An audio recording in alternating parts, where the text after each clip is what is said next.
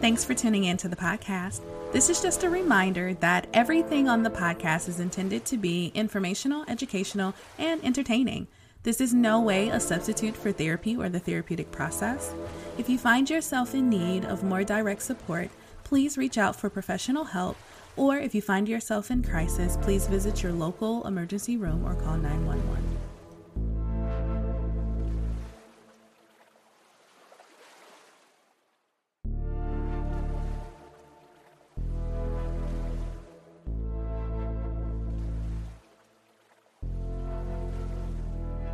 Hey everyone, it's LaShonda from Labors of Love, and you are listening to the Labors of Love podcast.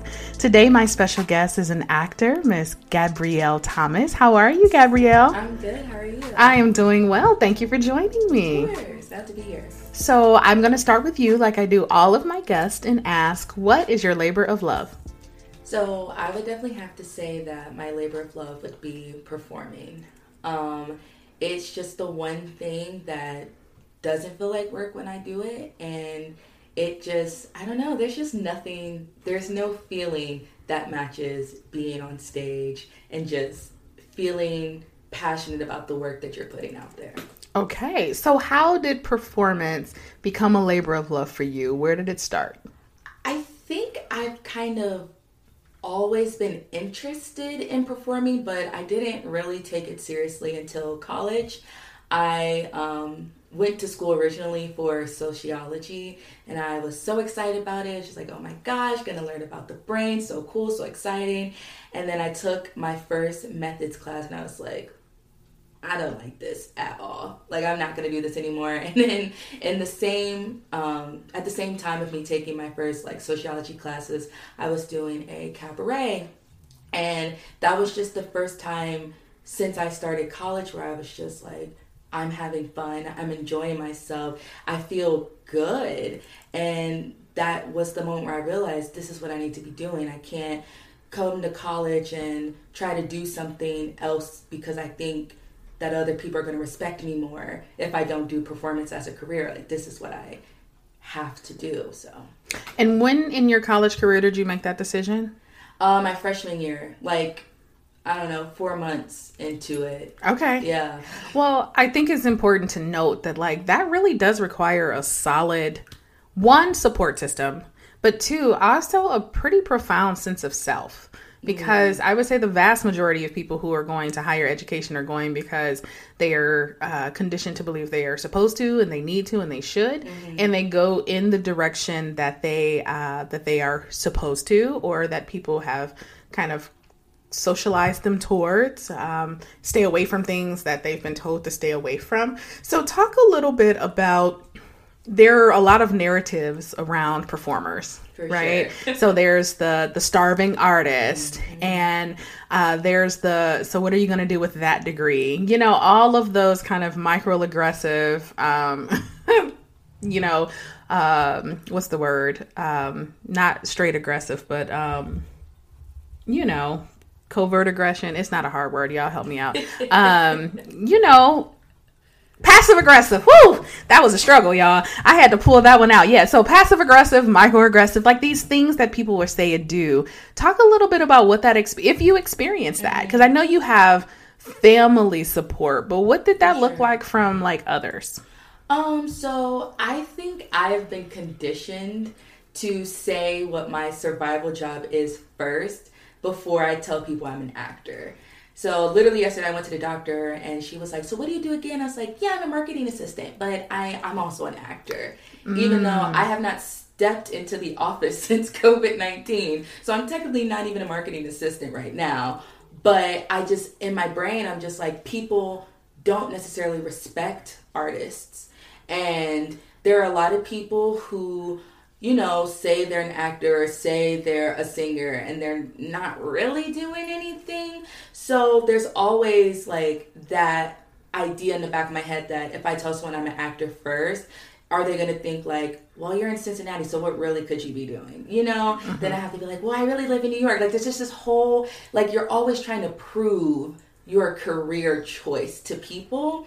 And I don't know. I don't necessarily get that from my family, but I do feel like I get it in the outside world.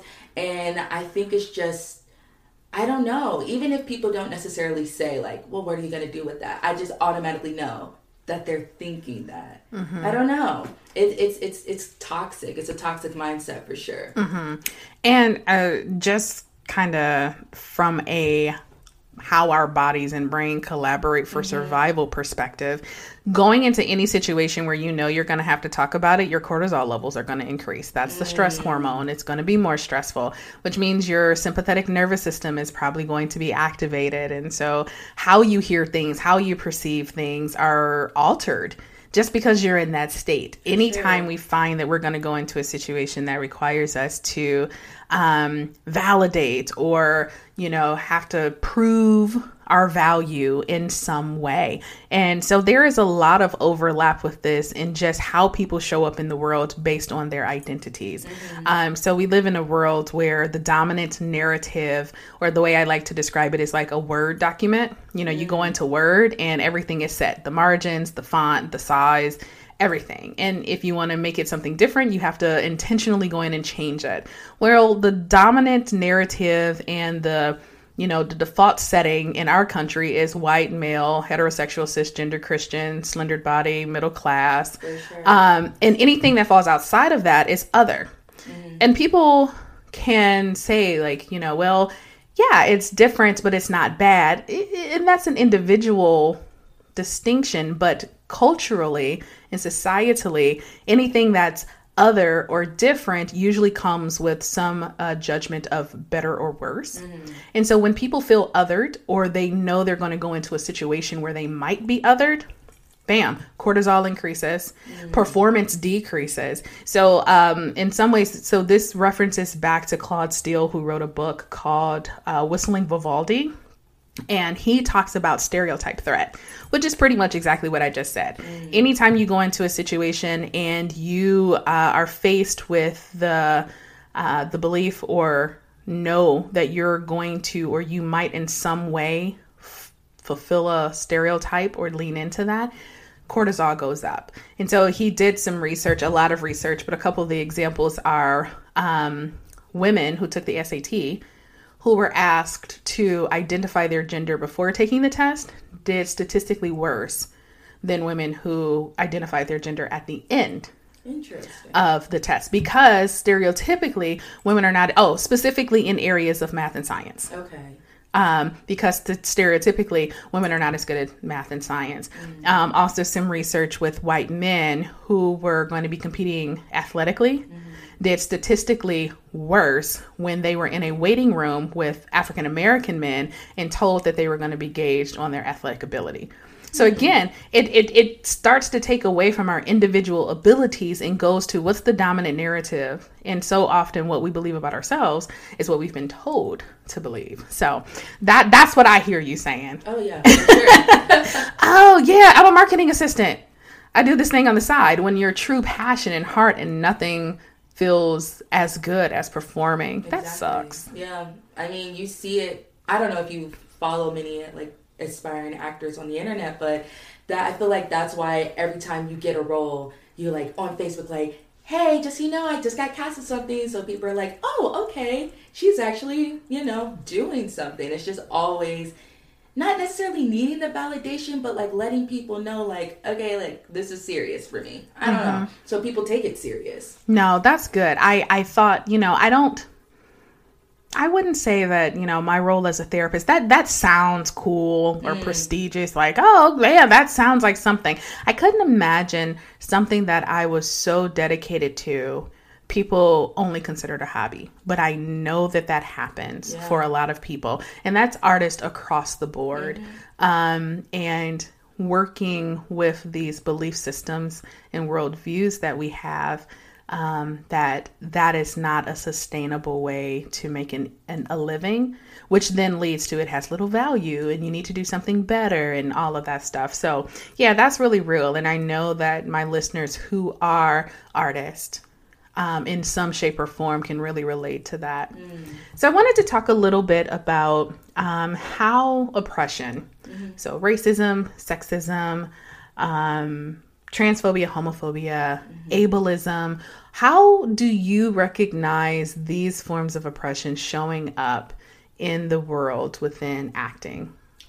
So the first thing that just popped up into my mind would be inappropriate casting, just specifically for people who are, or roles that are written for transgendered people or anyone of the LGBTQ plus community. There are times when and this really happens in Hollywood a lot, where these roles are cast by cis, straight actors. And it's time and time again, these people are like, there are plenty of people in the LGBTQ plus community that are actors. Like, why aren't you hiring these people to tell their story? And it's just like, again, in another sense that, cis, white, able-bodied people are just like barging their way in spaces that they don't necessarily belong in. And granted, that doesn't really happen as much when it comes to race, because that's kind of like an obvious thing. Like, if a straight actor's playing a person, a gay character, you really have to like search, like, is this person gay? And some people don't put their sexuality on the internet, so you might not never know. But it's very obvious if a white person is playing a role that was written for an Asian person, So that it doesn't happen as much when it comes to race, but it definitely does. There is definitely inappropriate casting that happens. And in terms of race, there are times where, people perform songs or perform monologues that are written for Black people. And there are times when it's just like, these words do not sound correct coming out of a white mouth. Like, African American vernacular just does not sound right coming out of a white girl's mouth from Arkansas, And it's just like, there's so many times when my friends, me included, have had to tell people, like, I don't necessarily think this is the right song from you. This is Home from the Wiz, but you can sing Somewhere Over the Rainbow from The Wizard of Oz, And I feel like a lot of people sometimes don't get that we're not trying to gatekeep these roles and these songs and these monologues, but it's just like, with the little bit that we do get, people who are quote unquote other, we want, like, that's for us. It's just for us, and you can't be mad at us for trying to protect the things that were written by us for us. Mm-hmm. What that brings to mind for me is kind of a wide range of different conversations we can have under the umbrella of privilege. Mm-hmm. So one part of privilege, and people really get their panties in a bunch when you say the word privilege, sure. Right? Because it's a connotation that has come to mean something for them. So I like to talk about privilege, and when my colleague Luna Malbrough and I do a lot of cultural humility work, we like to talk about privilege from the perspective of access and restriction. Mm-hmm. What identities do you hold that give you access to certain things, and what identities do you hold that that are restrictive to certain resources? And when we think about it like that, what is interesting to me is how I think so many white people in America have a hard time grasping privilege because they open the Word document and it's their life. Mm-hmm. It's the default setting. Yeah. It doesn't feel like they're trying to take anything away from someone. It doesn't, it's not perceived, and it doesn't mean that they are not working hard. They need roles just like everyone else. So in some regard, like, I can get that and I can have some empathy towards that. But it's because the Word document opens up to their life that they don't realize that everyone is not opening the Word document into their life. So that's one part of the conversation, that, there have been few restrictions to access that they've had. So you come into the theater world and you're like, well, I'm going to apply or I'm going to audition. And why couldn't that be? But then I also think that there is this narrative of, why can't I tell that story? And it's like, cause you can't. That's why. And it's hard to articulate, and then we start honing in on that reverse stuff. That's reverse Yes. racism. And it's like, let's talk about power dynamics. And, there's a whole conversation, but I do appreciate that. Something that I don't know that I've said on the podcast or not, that probably a lot of people don't know, is that one of my undergraduate concentrations was theater. Oh, okay. And how I got into it. So I took a class freshman year with Professor Glenda Dickerson, who is one of the most amazing human beings I've ever met. She was the second Black woman to produce on Broadway. And she was teaching at the University of Michigan. And I took a class and I fell in love with her. So I just started taking her classes. By the time I was done, they had developed a African-American theater minor. And it was like, girl, you didn't take enough credit. You might as well take the minor. I'm like, okay. So that was one. And I was a general studies major. So it ended up being concentrations versus major minor. And loved it. I said out loud earlier this year, probably for the first time, like, I want to perform. Now, my calendar, my play is all full. So it's not at the top of the list, but there is something really special about performance that I can feel and that I've experienced. But something I've also noticed is I understand why I'm just now saying it, because I've been performing my whole life. I have been a shape-shifting people pleaser since I can remember. So I am always performing. I am always being who I need to be. And so why I know I would be an effective actor is because I've been doing it all my life.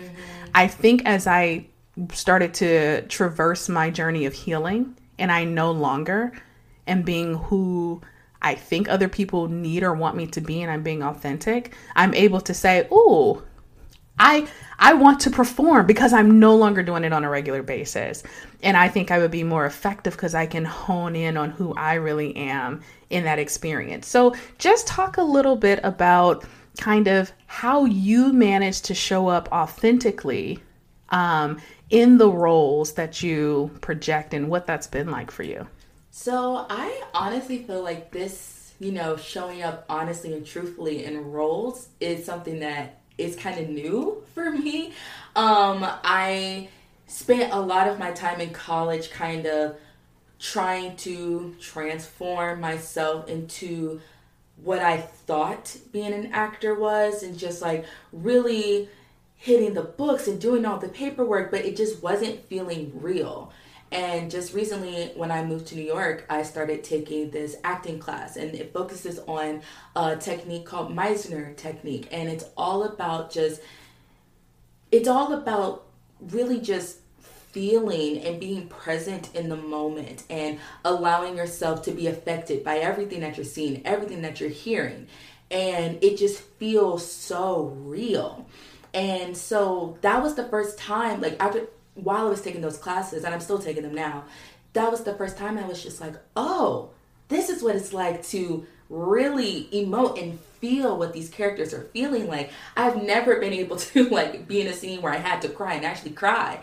And, like, now it's like I'm not even thinking about crying. I feel it so much that the tears just come out.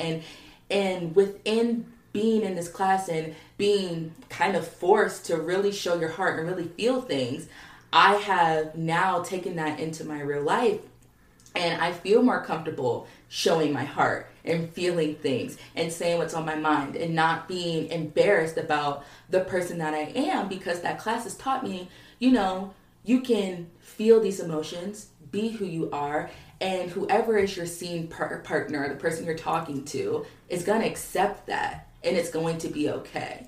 And yeah, this class has literally changed my life. So no, that's awesome.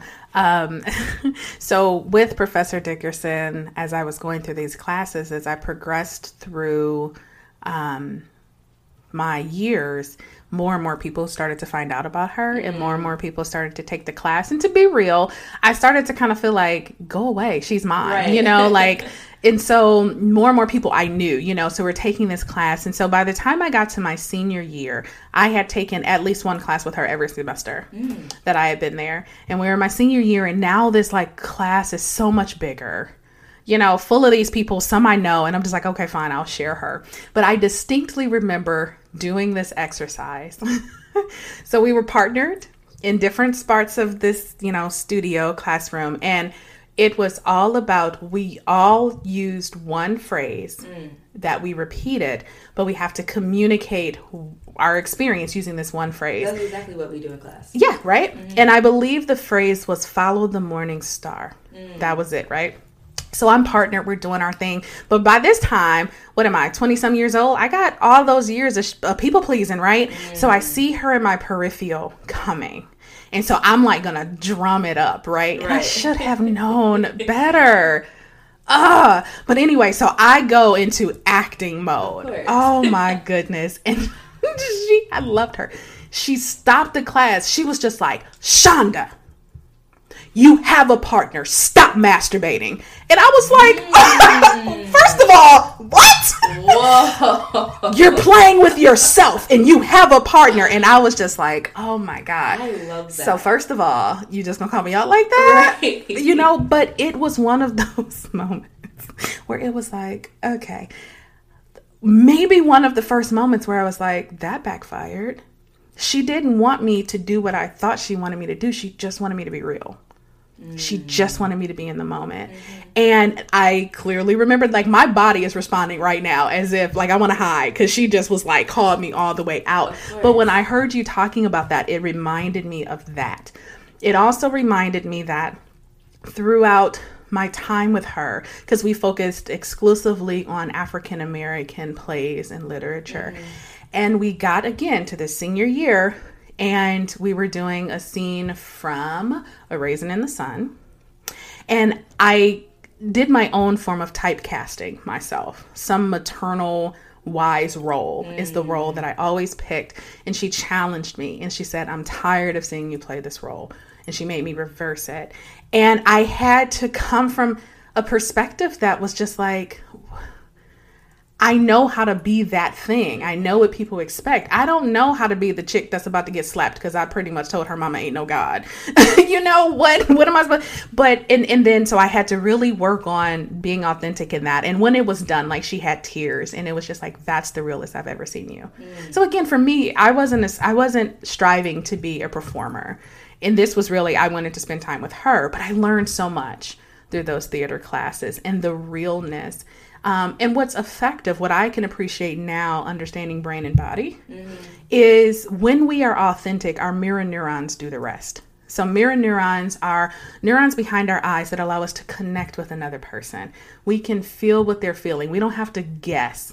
If I start telling you a story, like, you felt some of that embarrassment that I had in this story more than a listener, because we're here together. Right. You saw me and my responses and I saw your face, like, oh, that's that mirror neuron. If you watch Big Bang Theory, Sheldon doesn't do that.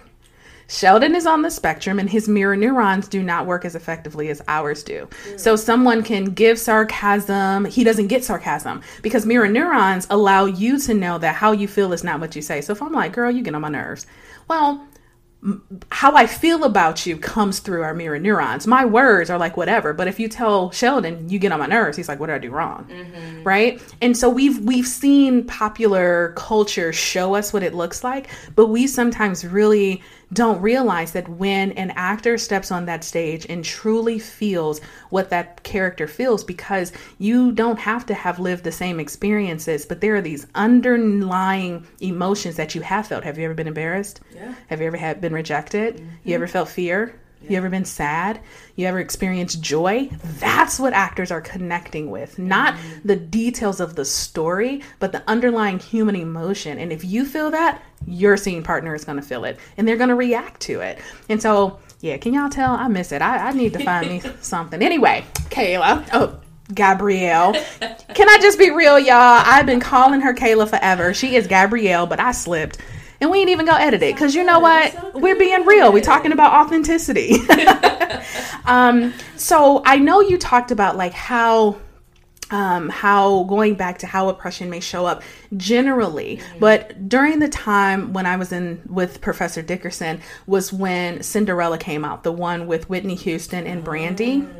And we really got into this conversation about like colorblind casting and then what makes sense. And I do remember looking at that and being like, I mean, it's plausible, but it felt like the characters were all over the place in regards to who they were casted as, which led into this conversation about exactly what you were talking about. You know, if the role calls for a lawyer, people automatically are going to think white male, right? And that's not what the script calls for. It calls for a lawyer, but our own perceptions go into who should be cast in that part. So I guess what I'm getting at is specifically for you, a beautiful Nubian, brown skin queen with natural hair in a full body. How has you, yourself, and how you show up in the world, what's that been like for you moving into an industry where you are clearly other? Yeah, it's definitely something that I have to be aware of. It is something that I have made the choice that I am going to put myself out for roles and do monologues and do songs of, you know, stories that I feel like I can tell.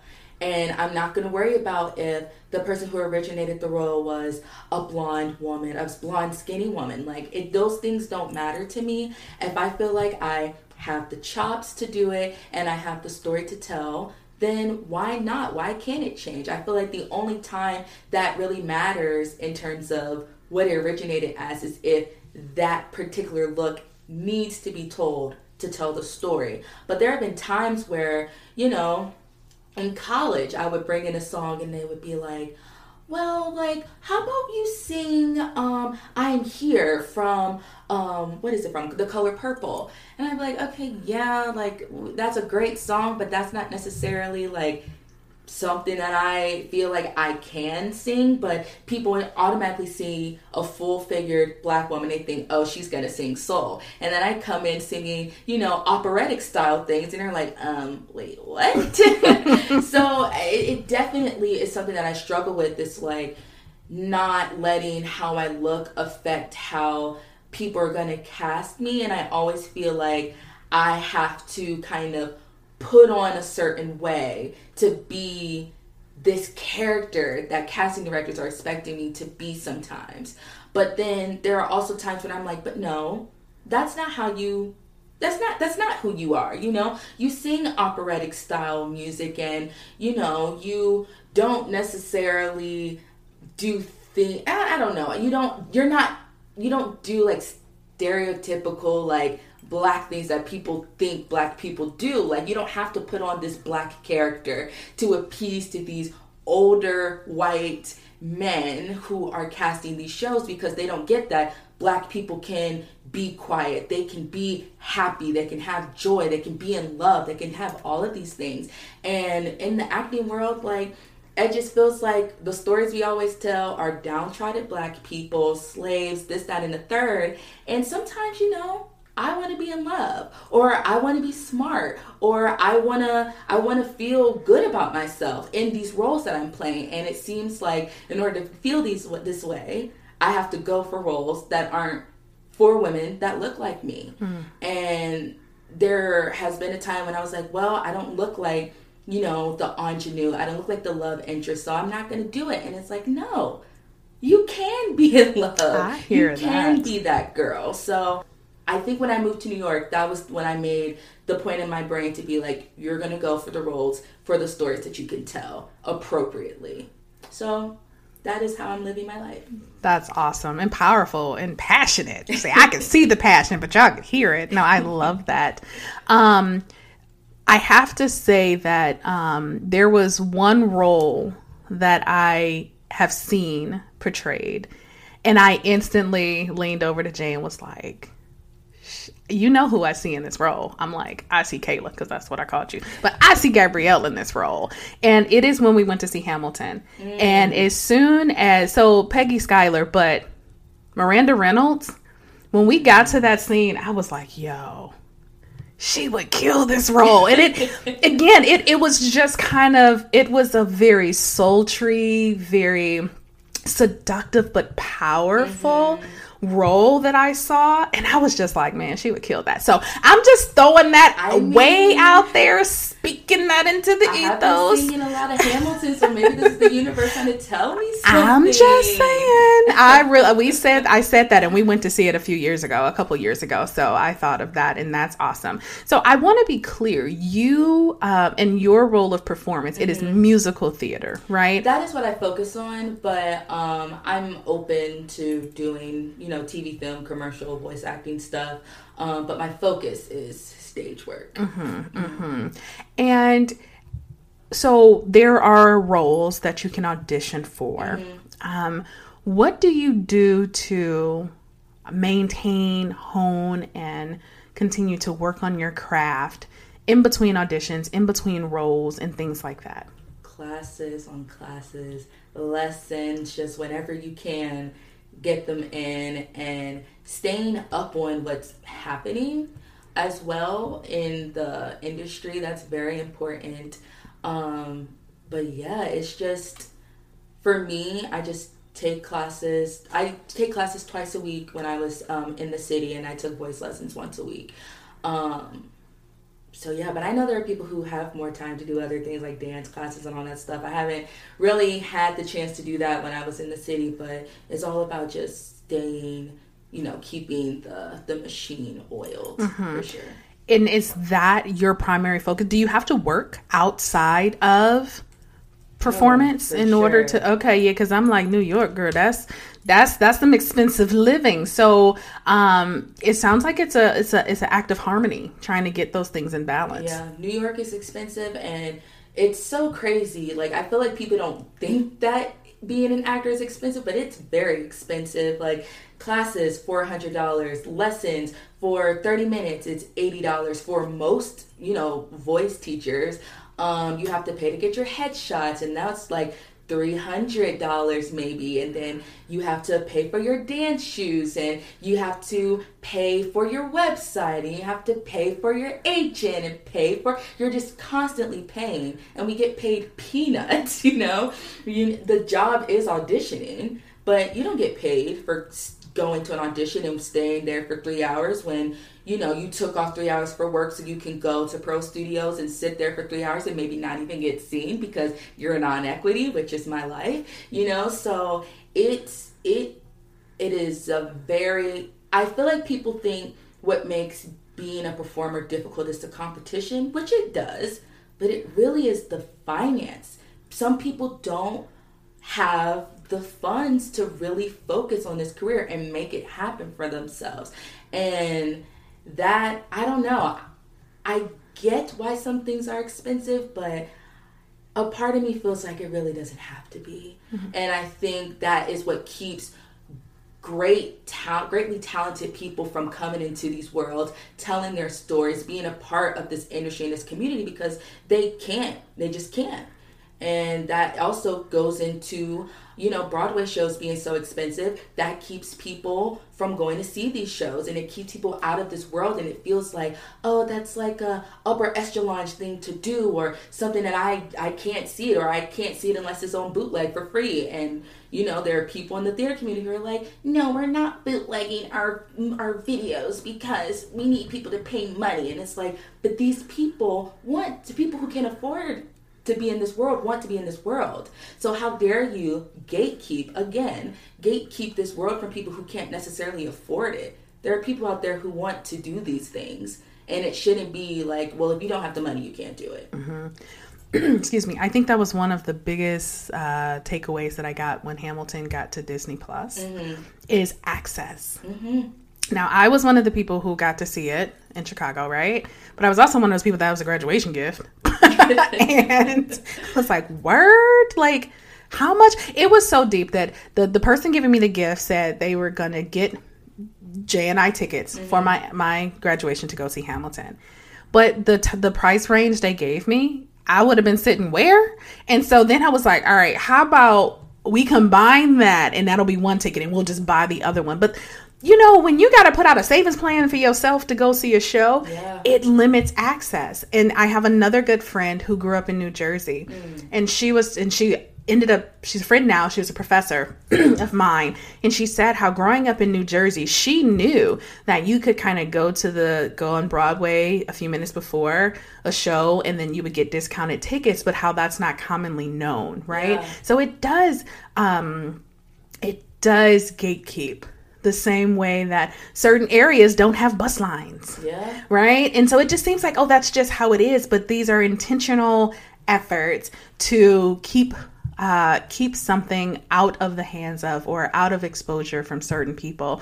So bringing that up, that is a big deal. And I really appreciate you for sharing that. And it does sound expensive to me. The whole time you were talking, I'm like, she talking about all the money she's spending. Yes. What's the money that you're making? But it also sounds to me like that as performers, you are just walking entrepreneurs. Yeah. The product is just yourself. Yeah. And entrepreneurship is expensive, especially when you start. You know, you're spending more money to tell people you're here than you're making money from that. And so I could relate to that for sure.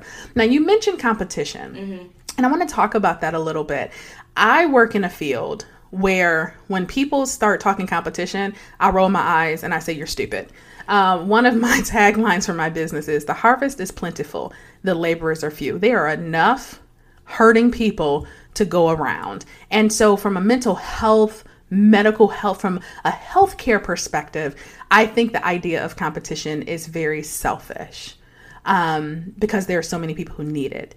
And I had this grow up with this perspective of one of the most competitive, arenas I guess you could be in was athletics.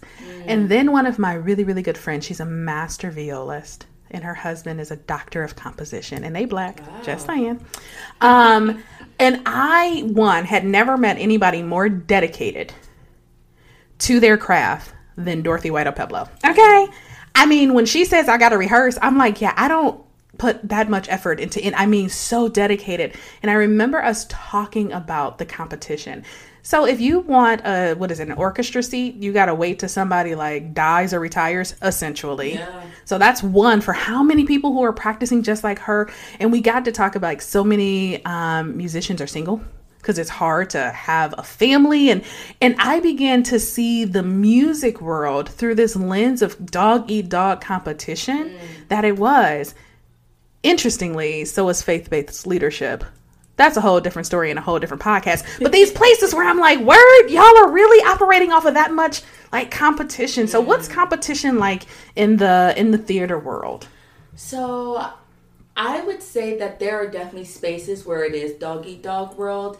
I have heard stories of people who in their, theatrical education, it was dog eat dog world. They felt like they had to work themselves to the bone. And that is a whole nother conversation with how Americans have been socialized to think that if you're not working, if you're not grinding, you are a piece of crap. And it's just like we need time to just be a human being and relax. And I think there are definitely, there's this stigma in the city or just in, the theatrical world in general that if you aren't, leaving work to go to your dance class and then going home to fix your resume and you're networking and doing this and the third, then are you really even pursuing this career? And it's just like, okay, but I have a life. I have things that I want to do as outside of doing, getting on Broadway. I want that, but I also, want to be a good friend and also want to take care of my body and also want to sleep. So,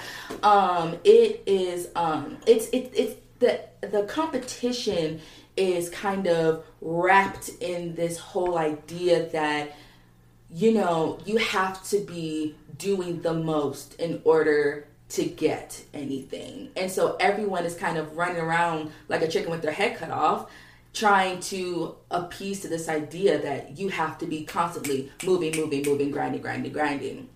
But I definitely think there are places out there and spaces out there where it's not that way. And it's very clear that these people have a understanding that, well, yeah, I'm an actor. I love to do this. I want this to work for me. But also, I have other things that I need to do and other responsibilities. And it doesn't feel so draining to be in these spaces. it's crazy because when I first joined my acting class, I expected it to be dog eat dog. I was like, okay, I have to have a monologue prepared for this class, and I have to look put together, and I have to come in like feeling and just exuding this energy of like a working actor. And I came in, and these people were real, and they were kind, and they were genuinely supportive. And I was shocked. I was not expecting people to actually care about me as a human. Mm-hmm. And this is a space that I have, never experienced until I came into that class. And then that opened me up to more but spaces where people are like that. So there is a side of the theatrical world where, people are just normal people. But then there is that side where it's like, you are a machine. This is kind of becoming obsessive. This cannot be healthy for you to be functioning this way. Mm-hmm. So there is like a give or take. Well, thank you for exposing us to that side of things. That I don't think that gets portrayed very often. And so it's nice to know that it's there. As you were talking, the clinician in me just had this moment. My heart started racing a little bit, and I was just thinking about all of the people who have been on the dog eat dog side, and then COVID happened. When your identity is wrapped up in something and that's taken away, that can really, really deliver a fatal blow. So I just have this heart to hope that they found something they could cling to, and hopefully that was themselves, that COVID became an opportunity for people to slow down, step back, and maybe reevaluate some things. But that's template stuff. I'm always talking about templates. Our beliefs, our worldviews, and the behaviors that we developed in our family systems and social structures. We learned how to be and what to do. And so I think in some ways, COVID was devastating to a lot of people because of that. It took away, yes, livelihood, yes, earning potential, but it also in some ways shattered people's perspectives of identity. Who am I if I'm not a performer or a this or a that? And while I know that, people fall in different areas of the spectrum on that, I really hope that people have been able to at least step back and do some of the things you talked about. Take care of their body in a way that they weren't accustomed to. Rest. That's a foreign concept to so many people who are constantly striving. I wholeheartedly reject that whole grind till you die. Like, listen to that. I don't have a 9 to 5. I have it from a sun up to a sundown. That sounds awful. I'm sorry. Like, what about quality of life? And the challenge about that is there is this misnomer that this is temporary, because when I arrive, then I'll be able to rest. But they don't understand that bar is constantly moving and they never arrive. Mm-hmm. There is no arrival point until your body is too exhausted to enjoy even the fruits of your labor, if you even get there. So I'm glad that you have a balanced perspective and even a balanced lifestyle toward performance in your craft and your passion. I think that's a really, really big deal. So that's awesome. Is there anything else you would like to share with the listeners just about yourself, about, performance world, or any advice you would give someone who's listening and saying like, I want to be a performer. I just don't know where to start kind of thing? Yeah, well, I would just say the easiest way to break into the industry is to just do. You have to just do it. And it is nerve-wracking. Like, there are people who are like, I like to sing and I think I like to act, but I'm scared to do it on stage. You're only afraid of the things you don't do often. I remember my first performance in middle school. I was like getting ready to go out, and my body was shaking. I remember thinking, I don't want to do this. I want to do this. I just want to go home. I don't want to do this. And then no one wants to feel nervous. I got on stage and I was like, oh, this is fine. And after that moment, I was like, okay, we're not going to do that anymore. We're not going to freak ourselves out before we go on stage. This is fun. You want to do it. And after that, I don't feel those nerves anymore. Like, I might get like a nervous poop before, but not. That's a dorsal vagal response. That's cool. But I don't get, so freaked out. And it just comes from just doing it and finding those spaces. That can be, singing in the church, or, when we can do that again, or if there's a community show, go do it. You don't have a headshot and resume, fine. Take a picture with your iPhone, print it out, put, your contact information, your name on a piece of paper, staple to the back, and sign up. Like, it's that easy. Because if you don't start, you're always going to feel behind. You're always going to be like, well, everyone else has this and they have that and they have a degree in that. That degree means nothing. I personally wish I would have just went to New York and just did. Whatever that doing is, I wish I just would have just done it. Because a part of me is like, well, I kind of wasted time on this degree. Granted, it's nice to have it, but you don't have to have that university education to do this. If you have the passion, you have the love for it, just do it. That's awesome. So why don't you round us out by giving us a fun, interesting, or little known fact about you? I feel like I say this on every like fun fact thing, but I'm obsessed with reality TV, which is like, could not necessarily be the best for my brain, but I just love it and I'm kind of obsessed with it. And my favorite show is Jersey Shore, so a little bit of an oldie, and I pride myself on having 75% of all of the series memorized. What? Wait, I thought she was gonna say downloaded or even maybe accented, but memorized? I watch it a lot. I'm a little bit obsessive, so it's on brand for me. Okay. Well, man, let me tell you. Interesting fact indeed. Oh, it's my goodness. Come in handy one day. I'm just waiting. Oh, it will. And we will have proof here that your foundation to whatever that thing is was laid with Jersey Shore. Exactly. I'm just waiting. Oh my God, Gabrielle, that's so funny. So how can people get in touch with you? If someone heard you, they were intrigued, they have more questions, or they just want to get in touch with you. What I want to say to y'all though is, girl's voice is amazing. Okay. So whether it's just looking at one of her videos where she's singing, like, I'm talking straight up beautiful, powerful, anointed voice. So check her out. So how can people find you? Yeah, so I have a website.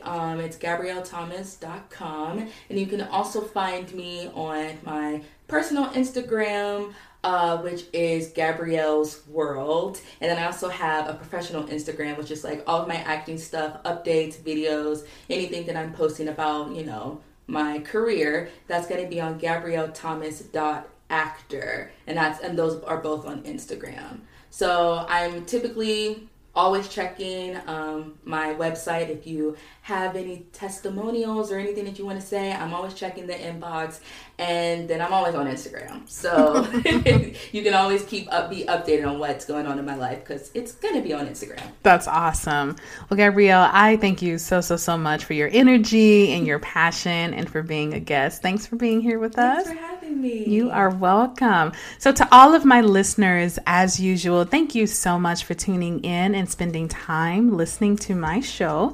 If you'd like to reach me, if you have suggestions for guests or content, you can reach out to me at www.thelaborsoflove.com. We're on all the major social media outlets. Don't forget our YouTube channel where every Thursday we put out a Therapy Thursday video. And don't forget to rate, review, subscribe, and share the podcast.